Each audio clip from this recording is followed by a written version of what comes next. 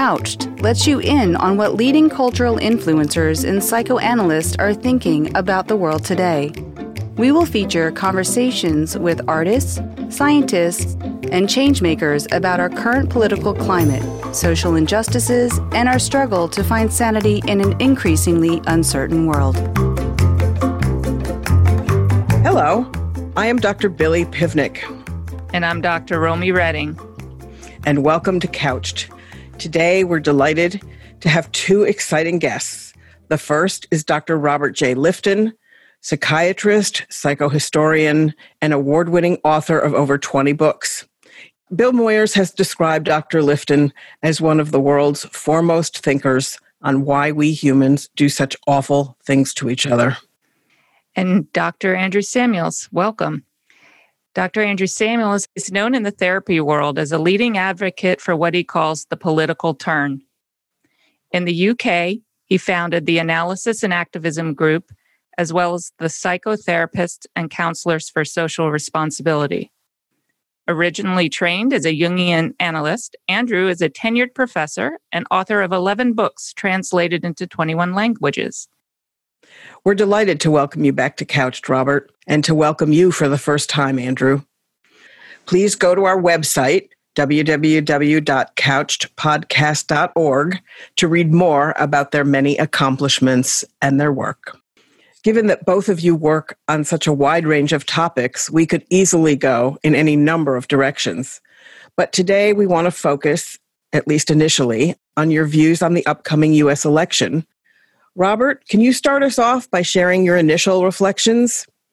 It's a large question and still a troubling one, but I do think something has taken place in the last few months of the greatest importance, and that has to do with the breakdown of Trump's and Trumpists' reality system.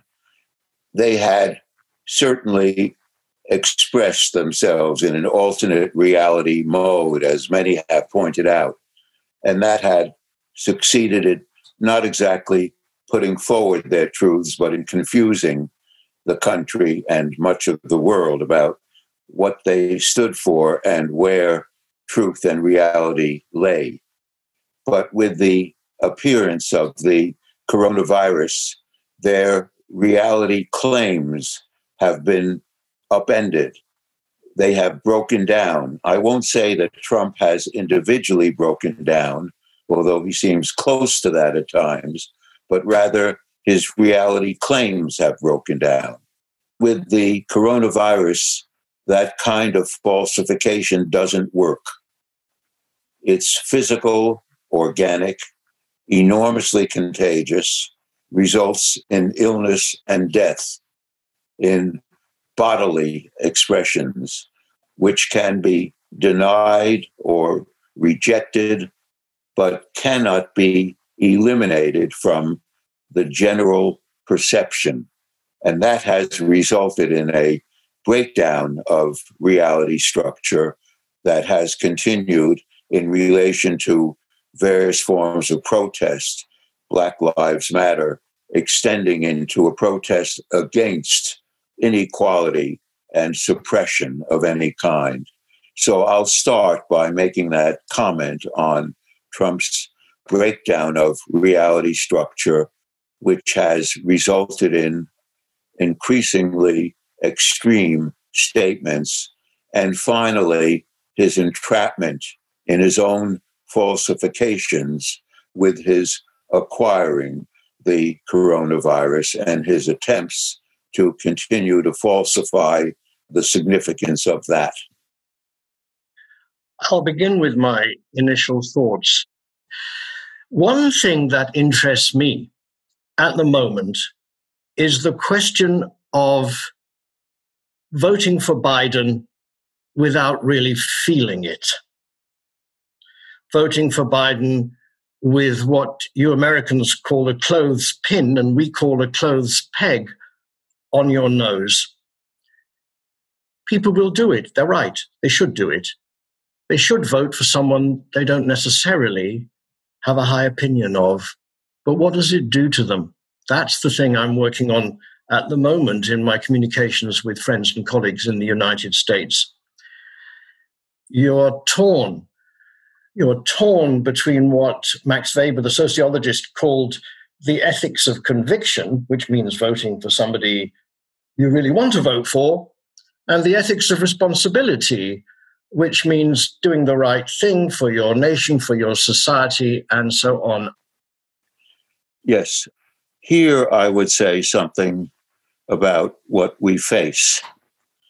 In my work with Nazi doctors, I came upon the idea of malignant normality. That means what it says, the imposition of something that's considered ordinary and expected, but is deeply destructive to a society. So that the physicians who sent Jews to the gas chamber at Auschwitz were not violating the law.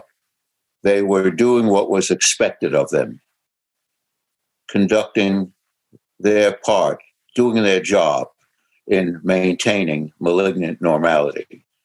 Trump and Trumpists have brought a version of malignant normality to American society.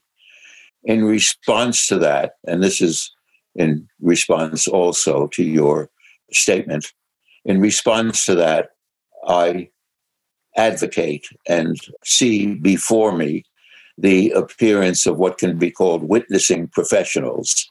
I include you and me in that, and anyone who seeks to expose, bear witness to malignant normality and oppose it, take an active stand against it. When one looks at things from that perspective and sees ourselves as witnessing professionals, one doesn't have to plug one's respiratory system when voting for Biden. One can vote for Biden with considerable enthusiasm, not because he's charismatic, he's not, but because there's a level dimension that works from truth. As witnessing professionals, we see the danger of Trump's malignant normality to the country and to the world, and we see an alternative to malignant normality working from actuality and evidence. I will vote for that with considerable enthusiasm. I would vote for Biden, and I end every post on numbers and numbers of lists that I'm on with vote Biden, and I put it in red. However, your political system, with its dependence on a particular kind of financial arrangement, is known all over the world for its corruption. And in many ways, Trump is an expression of the system. If we are going to talk as psychological professionals, then we have to, as well as having passion, we have to have an intellectual telescope on the systemic aspects of what's going on. We have to get rid of this man. It's absolutely clear. But we shouldn't stop thinking whilst we do it. And we shouldn't stop thinking about the future, is what I say. I would like to say something about the relationship of Trump and Trumpists, I mean the people around him and who enable him, to the American experience. It's not either or. It's wrong to say that Trump is a mere symptom of what's wrong with America. That's not quite true, or it's half true. And it's also wrong to say that the whole problem is Trump and Trumpists and nothing more. It's a very problematic dynamic that includes both. There's a long American tradition, as I think you're saying and implying, of know-nothingism, of antagonism to government and governance of any kind, which Trump is related to, and of certainly distrust of elites of any kind and distrust of reality itself. That's in the American grain. On the other hand, Trump is also an extraordinary figure, and I characterize his relationship to reality as solipsistic. What that means is that his relationship to reality depends entirely upon the self and what the self needs, and is impervious or can be impervious to the reality of large numbers of others and to standards of evidence as such. This solipsistic reality, which we usually expect from psychotics, is present in a man who is apparently not quite psychotic and has the capacity to manipulate the solipsistic reality so that sometimes it's manipulated lies and sometimes it's believed in falsehoods or some combination thereof. And it's that dynamic of Trump and Trumpists with the American tradition that we as witnessing professionals must combat. There are areas where one's professional knowledge is crucial, and the raison d'etre for our involvement in this kind of issue. And a lot of my efforts have been in the service of mobilizing that professional knowledge and bringing it to bear on this conversation. I completely agree that the notion of neutrality or even-handedness is an out-of-date and inappropriate position for a psychological commentator on politics to adopt.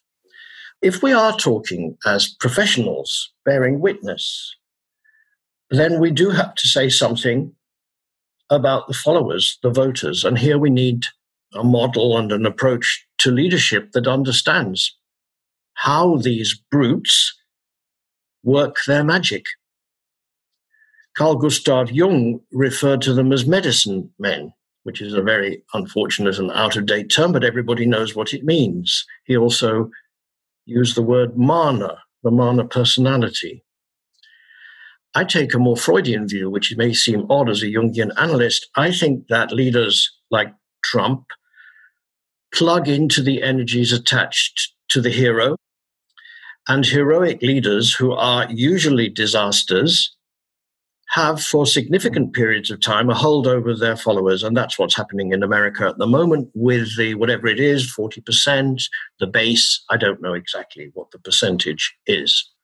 Now, it's not easy for liberals like all of us to use the word hero in relation to a sorry individual like Trump, but we need to understand why it works. That's the professional contribution, and that is not happening. With Trump, I would add a very important element of cultism.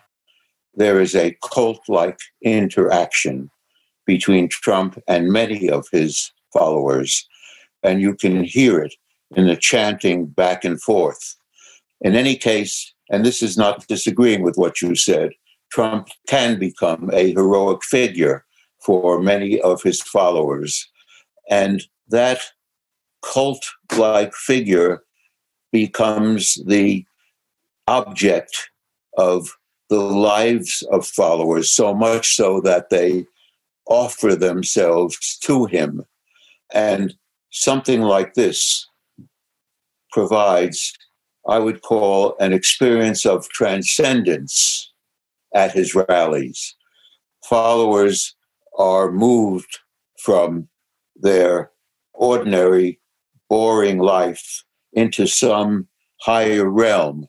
It's perceived as even spiritual. I had the experience of a friend and colleague, a psychiatrist who happened to be in Germany during the early Hitler years and was amazed when his fellow students, he was there because his father had a fellowship, amazed when his ordinarily reasonable and rational students went into a kind of ecstatic state in embracing Hitler as a solution to their lives and to the human future. There's something like that going on between Trump and many of his followers. And there's huge elements of fear as well as of enormous cultic respect. Yes. I'm very glad you brought the word spirit or spiritual in, because the sad thing about spirit is that it's politically neutral. It's up to us what we do with spirit. And I agree with you that there is a spiritual element in what's going on, and a certain kind of social spirituality is taking place. I do think bringing in fundamentalism is really important. It's not quite cults, but it's got some similarities. And here it's the simplicity of the solutions that one needs to bear in mind. You know, I think an awful lot of Western liberals are pretty envious of fundamentalists, because fundamentalists know what they think. I mean, we have a mixture of book learning and a certain kind of use of experience, but we don't any longer really know what we think. But if you belong to a fundamentalist group, or you are at one of these rallies, or you are what you call a Trumpist, it reminds me of how Thatcher became Thatcherism, then you really do know where you stand. And an enormous arm, far greater than the man's actual physical arm, is placed reassuringly around your shoulders, and you are propelled into an area of certitude. That's the selling point. And just to return to one point that I think is something that really needs to be understood when you talk about spirituality or spirit in relation to politics. It's there on the left. It's there in Black Lives Matter. It's there in Extinction Rebellion, for whom I work. It's there in outrage. It's absolutely there, but it's unfortunately there on the right, on the white supremacist groups. The job of the human being is to choose. That's both an existential and a political and a psychoanalytic position. In my book on Nazi doctors, I emphasized their reversal of healing and killing. In the extreme ideology that Hitler and some of those closest to him held, the Nordic race had once been great. It had become infected by Jews. The Jews had to be in some ways removed in order to restore the greatness of the Nordic race. Does that begin to sound familiar? With Trump and Trumpites have come to be engaged in what I call presidential killing to heal, not unlike, or at least parallel to, the Nazi reversal of healing and killing.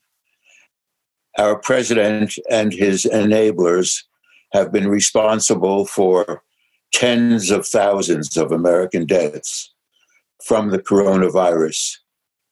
They have not only failed to take necessary steps to mitigate the effects of the virus, they have embraced those steps that are guaranteed to spread the virus and its effectiveness. And in that way, they have colluded with the virus. This is another reversal of presidential responsibility.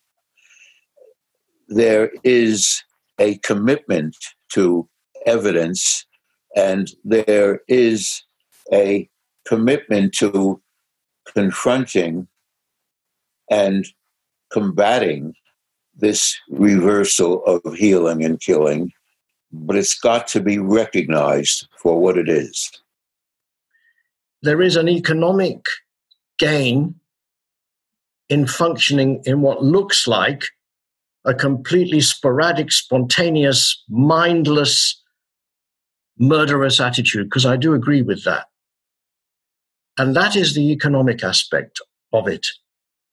Who benefits? You always have to ask, who benefits? Who benefits from people dying when colleges are opened, factories are open, bars are open, people dance on beaches? I mean, I'm muddling up different countries.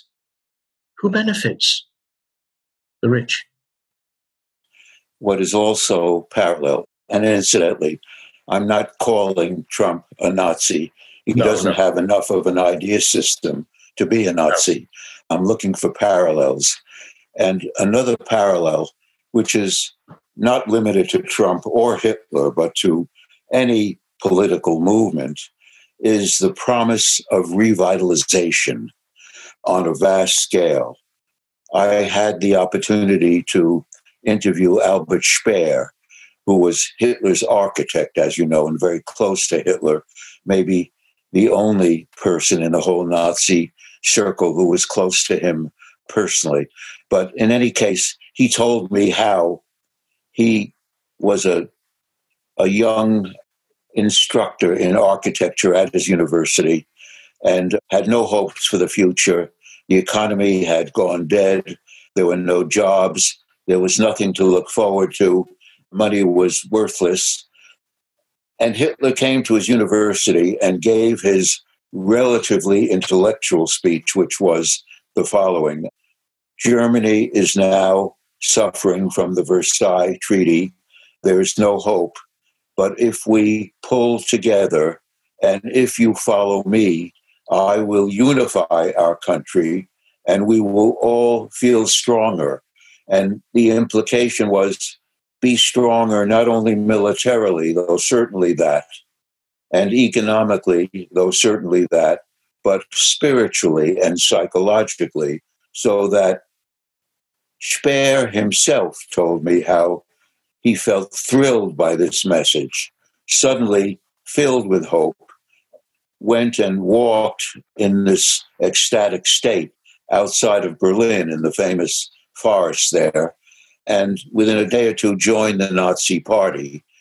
This promise of revitalization is crucial, and it has a large importance in Trump's movement, but much of it has been revealed to be false and outside of any possibility under Trump.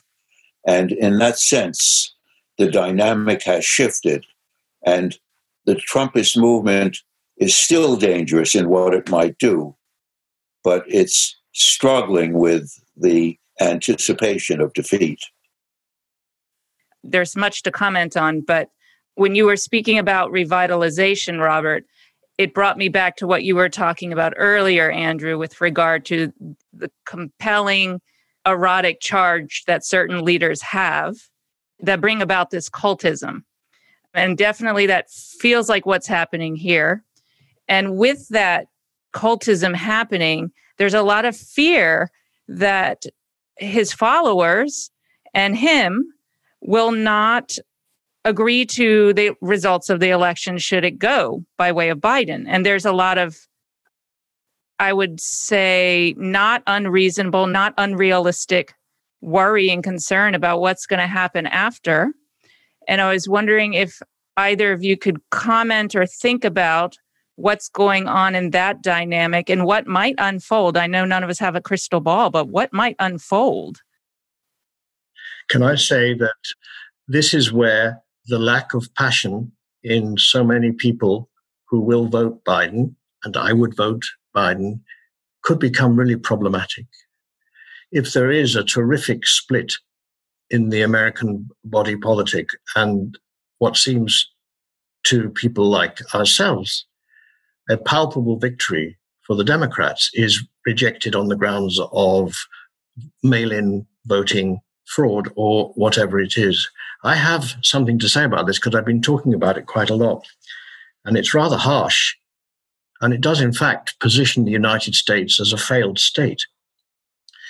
I think an awful lot is going to depend on what the Joint Chiefs of Staff have to say, if it goes that way. When they recover from their COVID virus. Yeah, right. Robert. But I do think what they have to say, how they act and how they position themselves is something more important than in the mind of a novelist like Philip Roth. It's going to be really important what the military does. Well, I agree. And it'll be very important. And here Trump has helped us with his cavalier dismissal of the military and of the military's own standards. And a major source of this unwillingness on the part of Trumpites or Trumpists to leave office has to do with the delegitimation of opposition on the part of the Republican Party that began a couple of decades ago, at least with Newt Gingrich. Nothing starts entirely with Trump. And if you delegitimate the opposition, it must be defeated at all costs and by any method of dirty tricks that one can call forth. I think that where Biden lacks charisma, perhaps that's partly balanced by the intensity of the involvement of the whole Democratic Party and the intensity of their preparations at every single state and voting area. So there could well be enormous confusion and a need for decisions about who is in office. I don't think that the Democrats are lying down before this. And I have hopes that despite whatever confusion can be sown by Trump and his enablers, it won't be enough to overcome the level of defeat on the part of the American people, of him and those around him. And of course, that could entail the military, and probably will. And I don't say this with some absolute conviction, but I say it with an expectation that as battered as American institutions have become, and as much as Trump has again followed a Nazi pattern, what was called Gleichschaltung, which means reordering of institutions simply by removing those who aren't completely loyal and replacing them with people who are considered loyal.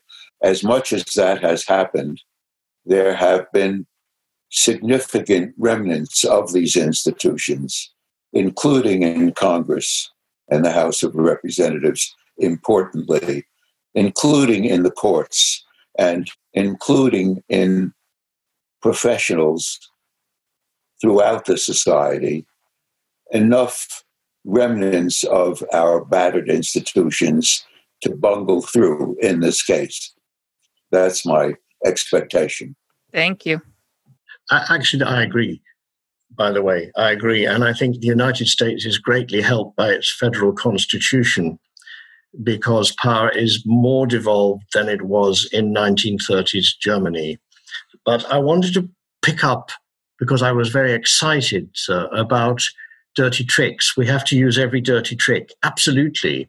I mean, my main thesis is on the role of the political trickster. And as with spirit, tricksters are neutral. They're neither good nor bad. It's kind of up to them. You can't really control them. But I do think that you match tricksterism with tricksterism, like you match eroticism with eroticism. And I'm sorry to say that whatever you call it, the Democrats, the liberals, radicals, progressive, the passion, the tricksterism and the spirit flows rightwards. Now, we've seen it in Britain. We saw it when Margaret Thatcher completely dismantled the wonderful achievement of the post-war welfare state. She could not be stopped because she managed to sell a vision in which spirit, trickery, and so forth were all mixed up. So I agree with you very much. The way to counter the man who stands on the balcony of the White House and whips off his mask is to find a sufficiently tricksterish response. Now, I can't tell you, just talking out of my own mind, what that might be. But I would be very pleased if people began to think about it. It reminds me of the K-pop bands who bought up all the tickets to the Trump rallies and tricked, right, the Trump administration into thinking that these rallies were going to be packed, and then they were empty.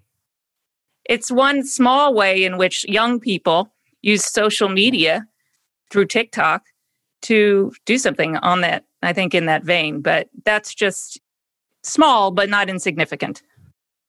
So I just want to jump in here for a sec. Often when we're talking about the political, people are thinking about governance. Who are the leaders? Who do we vote for? And yet it's clear that the citizens have a huge role in what's political, right? Psychoanalyst Edward Shapiro talks about the political as imagining oneself in some kind of group that links to and involves others, right? And we all have imaginary groups in our heads that we belong to and that we're acting out of or in concert with. And in order to be an effective trickster, one has to have a strategy and a plan, which involves, working usually with other people. And that creates an experience of a kind of active engagement in citizenship that is not only important, but because this is couched, is important that psychoanalysis engages with, right? That's one of the reasons that we developed Couched, is to think about how in the world can you really analyze anybody in this day and age without helping them think about their citizenship, and how one experiences citizenship has to do with one's past experience in groups. So evangelicals are drawn to, all-powerful, godlike leaders, and that becomes the basis of a cult-like worship. But that's not our idea of what being a citizen is. Well, I would say that the last talk I gave fairly recently before a psychoanalytic group, I emphasized that psychoanalysis is a moral enterprise. We engage in it, whether as therapists or as researchers, in order to improve lives, even though sometimes we just see ourselves as theoretical people who press toward knowledge. It's never simply that.